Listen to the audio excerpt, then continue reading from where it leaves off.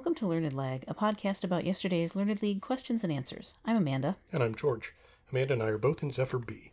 This is season 24 for me and season 20 for Amanda. This is day 16 of season 92. Our first question asks us where the ruins of Tenochtitlan are located. This is the ancient capital of the Aztec Empire, which means I know it for the dumbest reason I know anything. Professional wrestling.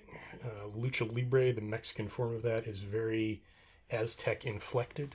Particularly the version that was on El Rey Network for a few years ago, called Lucha Underground, which leaned really hard into Aztec mythology for a lot of its storylines. And part of that was that these ancient ruins, I'll spare you the whole plot line, but it did explain that they were in Mexico City, and that was the ancient capital of the Aztec Empire. So I knew that it was Mexico City. So the first thing that came to mind for me, in fact, was Mexico City as well. And unfortunately, I persuaded myself otherwise because I thought that seems too obvious. And I really don't know why I let myself kind of get away with that in a weird way. I just thought, Mexico is very associated with the Aztec culture and history, and I just thought, well, what's the point? I think implicitly I thought, what's the point in even asking a trivia question about that when, how could it possibly be that the answer is a place that is also so associated with Mexico that it's named after Mexico, for a place in Mexico. I just, I don't know how I kind of got, I have so little, expertise in this area generally that I'm still kind of boggled that I still managed to overthink it. I just should have gone with the obvious answer, but I tried to think to myself, maybe it's in Guatemala, and so I considered Guatemala City, but again, that was one that I wasn't certain of because, naming your capital city after the country is another thing that I just apparently couldn't adjust to. I don't know why this question tied me up so much. I put down Tegucigalpa eventually, which is the capital of Honduras, which I could not, actually bring to mind for myself anyway, but I thought, okay, it can't just be that the capital of the Aztec Empire is just kind of spang in the middle of Mexico, so I talked myself out of it. It's Mexico City. Yeah. Not an auspicious start. Question 2 asks us for the Broadway musical that includes the songs Walk Like a Man, Who Loves You, Working My Way Back to You, and December 1963, Oh What a Night. Yeah, this is Jersey Boys. This is the musical about Frankie Valli and the Four Seasons, who sang all of these songs, and their music was kind of made into this jukebox musical that, oddly enough, I know about because my parents went to see it, and because it's been advertised. There's like a touring company of it going around, and so it's been brought back into consciousness, but weirdly enough, there was a t-shirt for this musical in my parents' house when I cleaned it out after my mom died last year, and so it's one of the things that I kept because I saw a lot of musicals with them when I was a younger person and just kind of associated musicals with them very fondly. So plus it was kind of a neat looking t-shirt, and it says "Oh What a Night" on it right on the front. So I knew in several different ways that this was Jersey Boys. And as a matter of fact, I saw that t-shirt this morning after I had read the questions, before I had submitted my answers, but I was pretty sure this was Jersey Boys already. Yeah. That was, I kind of went through the songs. I was like, walk like a man, oh what a night. Okay, that's that it's that one musical about that one group and they're in the red jackets, and it's about they're Jersey Boys. Jersey Boys, that's it. It's Jersey Boys. Mm-hmm. And it certainly was. Question 3 asks us for a type of database that is not any of several that are listed and is one of the most popular types still being used. So my first thought, since it says it's organized as a collection of linked tables of rows and columns, was something matrix related. Yep, I consider that too. And then I thought, well, that doesn't quite sound right. Like it doesn't. I don't think I've ever heard of a matrix database. But so I thought, what other kind of databases have I heard of? And I thought, relational database, is that a thing? I feel like that's a thing. That's a thing that like I hear about kind of tangentially in my job, where I am a technical writer and editor for a software company, and they have a lot of like lunchtime talks and the like, and professional development kind of things, and they all have titles that make my eyes glaze over about halfway through the title, so I don't even bother trying to go to the thing or join in any way.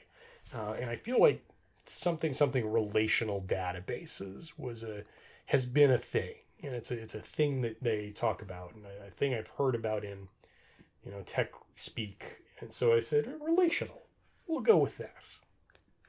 Yeah, this is one that I both knew that I had heard of sort of in the abstract, because, I have relatives and lots of friends and so on who are in IT or adjacent to it, and I knew that I would have heard this bandied about somewhere in chat or wherever over the years. Moreover, I use a database like this on a very regular basis in my very own work. This is the kind of thing that Access is, basically. And I won't claim a great deal of, virtuosity added or anything, but I use it for my work purposes just all the time. Nevertheless, I could not pull this term. Like I knew once I saw it, I'd be like, yep, I've heard of that. But I was left trying to kind of deduce it from the description and from my knowledge of using Access. And so I ended up putting down visual. I considered matrix like you'd mentioned, and thought, nah, that doesn't sound quite right. Even in writing down visual, I thought, I think I'm conflating this with like Visual Basic, which I believe is a language that is sometimes used to program databases. I could be wrong. I think you may be right. Either way, I didn't feel real good about it, but I couldn't kind of, let this sit and preoccupy my day for too much longer. So I put down visual. It was relational. Sure. In fact. Well done. Question 4 asks us what Oklahoma-born writer won the Pulitzer Prize for Housemaid of Dawn in 1968. Yeah, and, sort of helpfully reassures me that I probably wouldn't get the question by saying it's, the person's best known work, because I have no familiarity with this book in the question at all. So there's like a vanishing chance that I'm going to pull it from something else that I know about. And moreover, I don't have that great of a store of knowledge of like Native American authors. I knew this wouldn't be Sherman Alexie because he's written lots of other stuff that's, famous. And so this wouldn't nearly be his best known work. Also, I don't think he's that old, and I believe he's from Washington. Sure. I mean, well, see, you've already gone way beyond my depth of knowledge about this is my point here. Mm-hmm. And so finally, just kind of, because it was the other author name I could think of, who I wasn't sure about the famousness of his output, I put down William Least Heat Moon, which Okay. And again, haven't read his works. We had at least one of his books kind of hanging around my parents' house, I should say, when I was younger. So lots of nostalgia in today's match day, but it didn't help me out as much as I'd like. I could not grab onto any part of this question. Not just absolutely none of it. I couldn't think of an author from Oklahoma. I've never heard of this book. I couldn't think of a Kiowa author. Absolutely nothing. But I was fairly convinced that there had been a similar question recently, possibly in a mini league, about a native author from Oklahoma. Okay. And I couldn't land on that either, but I thought I remembered that it was a more English type name. Okay. And but couldn't, as I say, couldn't land on anything, and very nearly went with Johnson, but finally just vaguely threw together a couple of syllables and went with Linder for some reason. Okay. The answer was N. Scott Momaday. I have not heard of that person. I don't think I have either. I haven't been perusing Pulitzer Prize lists lately, so by which I mean ever. Question 5, oddly enough, is more in my area of experience. Asks us for the only player to win the Hart Trophy, that is the NHL's MVP trophy, in the 1980s other than Gretzky. Also, the only person with his name on the Stanley Cup is both a player and owner. Yes. So my first thought in that was Bobby Orr, because I kind of thought that he was involved in management of hockey after his hockey playing days were over. But then I thought, I feel like he was pre-1980s. I feel like he was at his peak before that and would not have been winning the Hart Trophy in the 80s. For sure. So I had to think, okay, so who's someone who was a contemporary of Gretzky, who would have, who is either still around or was around for at least a while after his playing days, enough to become an owner, who was very successful, presumably, and that's why he's an owner, because he's got that kind of money. And the first name that came to mind was Mario Lemieux. I thought, does that time sound about right? I feel like it does. I feel like it was in the 80s and the 90s when Lemieux was big. So for lack of anyone else, and I figured, hey, if it's the only player I can think of, clearly he is the second most famous player of that era behind Gretzky. That must be it. So we'll go with Lemieux. Yeah, this is one where, Mario Lemieux came to mind right away for me, and I hardly gave it a second thought. If this is, one layer of depth deeper than my fairly shallow hockey knowledge, which comes from, a period of a few years where I was sort of an active hockey fan, being in the Detroit area, kind of just being steeped in that kind of thing, when the Red Wings were really good and were winning Stanley Cups, plural. And so that was kind of at the end of this period described in the question, like just of the mid 90s and in the decade or so after that. And so like Mario Lemieux is still pretty top of mind for people like that. He was, was in that conversation of just like who are the greatest players.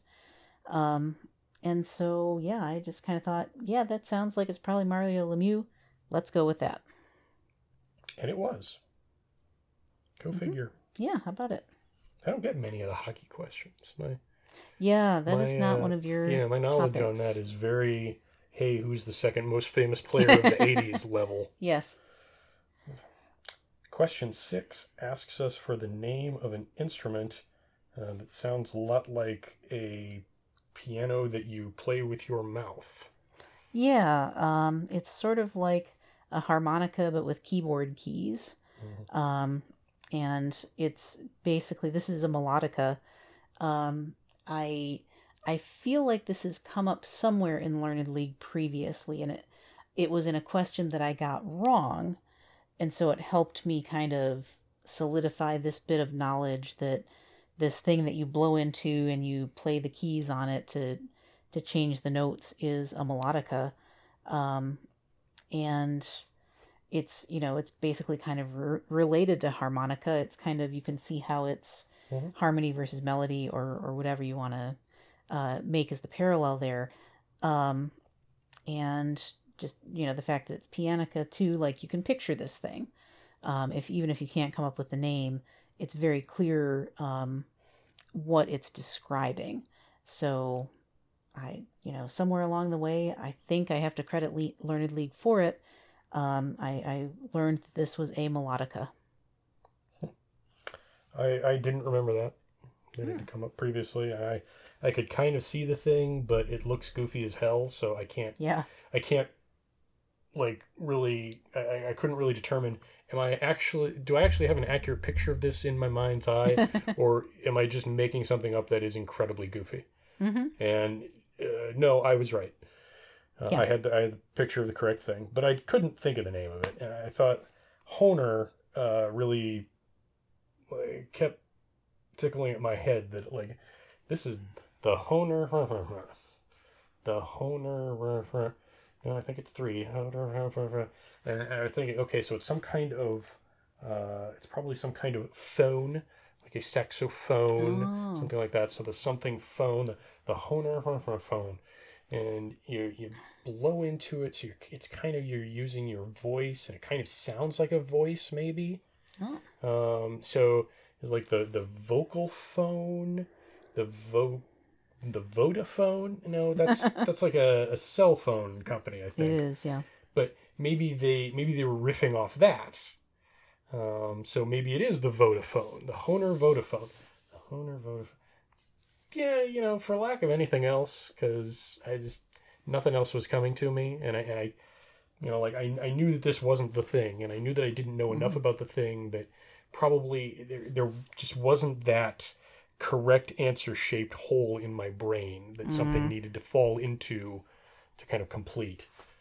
So I went with Vodafone. And melodica was the correct answer. Well done. I am enjoying picturing someone using their cell phone like a melodica, though, just blowing into it and tapping on the top. You do a lot of tapping, and it kind of translates your voice into something else, and it's not perfectly logical. It's definitely one of those things where I managed to talk myself into an entirely wrong answer, but and honestly, I was like maybe 30% that was going to be it. That's right on the cusp of almost being like a best wrong answer, coming from like a very pure place, though, like you weren't trying. It's no wheelchair skiing. I feel like that really deserved recognition as well. And just shout out to the best wrong answer screeners. Y'all are probably sorting through a lot of chaff at best, I know, because some of us comedy tryhards are trying hard, and sometimes really veering into a bad spot occasionally. So, both encouragement and apologies on behalf of the community to those of you doing that good work. But I am, left with 3 on the day, which I do not love. And my only hope is that A, I got a sports question, huzzah. And then B, the geography question I missed was probably just blindingly obvious to a lot more people. And so maybe they will think it's a really easy one, as compared with, I don't know, I'm probably missing 2 on the database question at least, though, and 3 on the Pulitzer Prize winner. Although, I think that one's going to go real hard. My literature score is pretty good. Yeah. It's in my top, I think 5 or 7 or something. I graded that one a little lighter than probably I should have, just kind of on the a principle that I occasionally borrow from Josh Hill, which is that he threes the hardest question he knows. Because he doesn't feel confident enough in the ones he doesn't know to say, oh yeah, clearly this is a very difficult thing. Yeah. Whereas, like, no, maybe he just doesn't have the domain knowledge to know how difficult it is. Sure. And I do that occasionally. I think Mhm. I've already thrown away the email, but I don't think I threed that literature one in particular, because I think both that plus both of my opponents had a very high lit score. I did 3 it, in fact, for both of Mhm. my opponents, and that was as much based on their literature score as my assessment of the difficulty of this. You know, I can, you know, marshal some suppositions as to why I think it merits that. Partly the fact that it appeared in pop culture a little before most of us Gen Xer type Mhm. players and younger Yeah. will have heard of it, and you know, just kind of a general. But I mean, you know, stats are always a good way to assess these things too, Mhm. or rather, at least they're a good guideline. You know, you have to give some allowance for just like sometimes there are really hard questions about sports, and then sometimes you know who Mario Lemieux is. Yeah. Because, like everybody who grew up in the 80s kind of knows who Mario Lemieux was if you've ever heard of hockey stuff back then. Yep. So yeah, I don't know. There's a chance the chips could fall my way on this one. Here's hoping. Hope so. Yep. Well, that's it for today. Tune in tomorrow for more post-game analysis. Follow us on Twitter at LRNDLG. That's Learned League without the vowels. And remember, Don't forfeit. don't cheat.